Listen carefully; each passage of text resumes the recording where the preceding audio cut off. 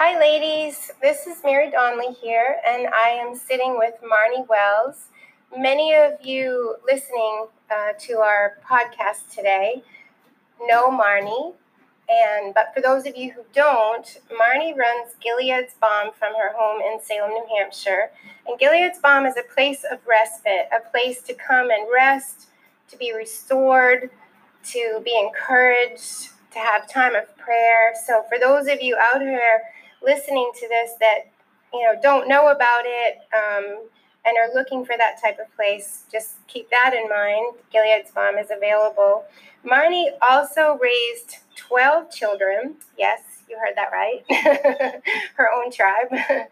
And most of them are not only serving God, but are actively in ministry and very entrepreneurial too, from what I know. So she's raised men and women in leadership that are out there doing God's work. And so she has, from the times and experience that I've spent with Marnie, she has certainly a wealth of experience and wisdom that can only be gained from life experience and a walk with God.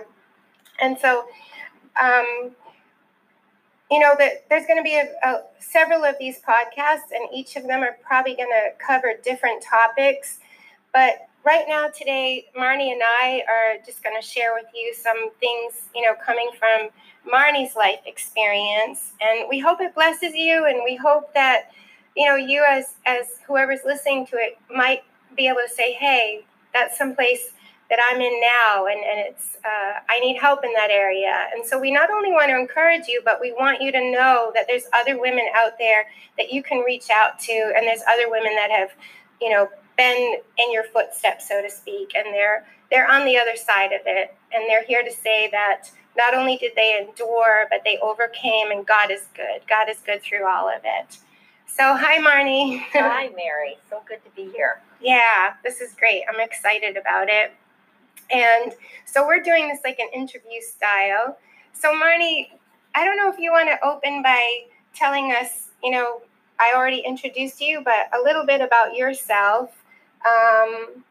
And basically, if you're thinking about the women here today, and you were talking to yourself as a younger woman, as a young mom, as a young wife, and before you've gone through some of the seasons that you have gone through, what are the things that you wish that somebody told you, or what are the things that you have walked through that brought you to a place in your life today where you just know that God is God, and that is, nobody can, circumstance isn't going to take away your joy. Circumstance isn't going to rob from you, identity. Yeah. Mary, I came to the Lord at an early age, like 9 years old, and I can just simply say it took. Mm-hmm. It was a hook in me, and even though I experienced a lot of stuff that other people experience through teenage years, God was always very present in mm-hmm. my mind. And I think what my overview, now that I have a good 60 plus years under my belt, looking back, I say, if someone had told my younger self, mm-hmm. Marnie, you're really not going to want to be the captain of your own ship. Mm-hmm. I thought I was the captain of my ship. Yeah. I thought that was the rightful place for me, and I didn't want to give that up. And that was a tussle between God and I. Yeah. Because I felt like I knew what was best. Mm-hmm. And I had rights. I grew up in those 60, the years of the 60s, yeah. where women's, I got rid of my bra and I wore my army coat, and I just felt very women's libish, right? And was like, no, you know what? I can make my own way, right? And so when the Lord, at a very young age, actually looking back, I didn't think it was so young, but at 20 years old. When the Lord said to me, I have something for you, and this is what it is, I was like, but that's not on my list. Mm-hmm. So could you please stick with the list, God? Yeah. because I knew I kind of felt like I knew what I wanted to do. Yeah. But more than that, way more than that, I didn't want a man telling me what. Oh, wow. And God was a man in my mind. He was a male figure. And it was like, just a minute, I don't see that that's how it's working around me. Right. I don't see you telling everybody else. Yeah. This is what I want you to do, and this is what, he could very well have been doing that, but that's where I was at the moment. Right. And we argued. We argued for a while about that. And now that I look back, I go, it was simply a rights thing for me. Okay. I don't want you telling me what to do. Wow. That's now, 100 years later, I say, tell me what to do. Yeah, right. Just tell me what to do. I'm happy. I'll do whatever you want me to do, God. Just tell me what to do.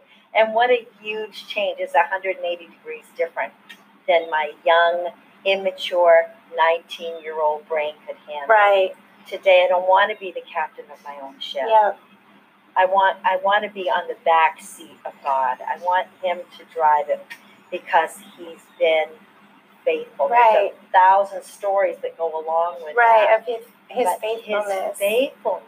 And I think it would be interesting is to hear more about what brought you to that place, but also before you even get there, I'd love to dig in a little bit more about, you were saying, growing up in the 60s, but also, where did that mindset come from, if you will? That's, is it like that streak of independence or,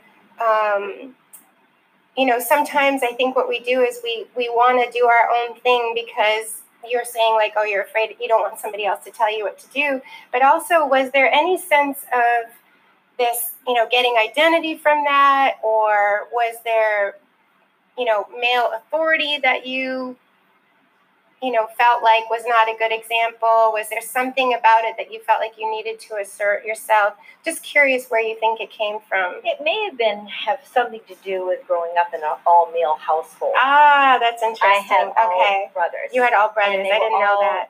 Considerably older than me. 12 years, 10 years, 8 years, and 4 years older than me. See, that makes so much sense because now I can see you as the only female. Yes. And being one of the younger ones, if not the youngest, right? Yeah. So you're trying to make a name for yourself. You're trying to assert yourself in this environment. 3 older ones, there was not a lot of dialogue between us because I was so much younger that when I got into the 5, 6, 7-year-old realm, they were going to college. Right.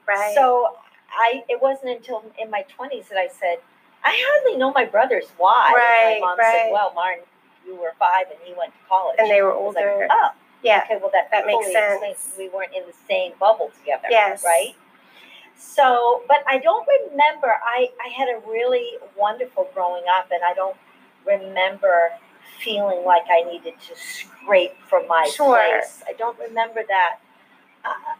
But I do think that's interesting, though, because it could be something different for each and every one of us. It might not be that you're the only female, but I think all of us, not even just as women, but because we're speaking to women, coming to this place of really, whatever it might be, finding this sense of purpose, this sense of satisfaction. There's this longing in each one of us to be known and to have purpose. And so that's kind of interesting and speaking into that. And then, so God needed to bring you through a process to really find out that your purpose was in Him. And so how did He do that? What did that look like? I was finally beginning to spread my wings. I was going to college. I was going to a community college, so I went home in the evenings. But I was hanging around with people of like mind and age, and beginning to experience a wider. I was really relatively, as I look back, quite protected growing up. A little small cow town up in Maine. Yeah. There was not a lot of stuff going on around me.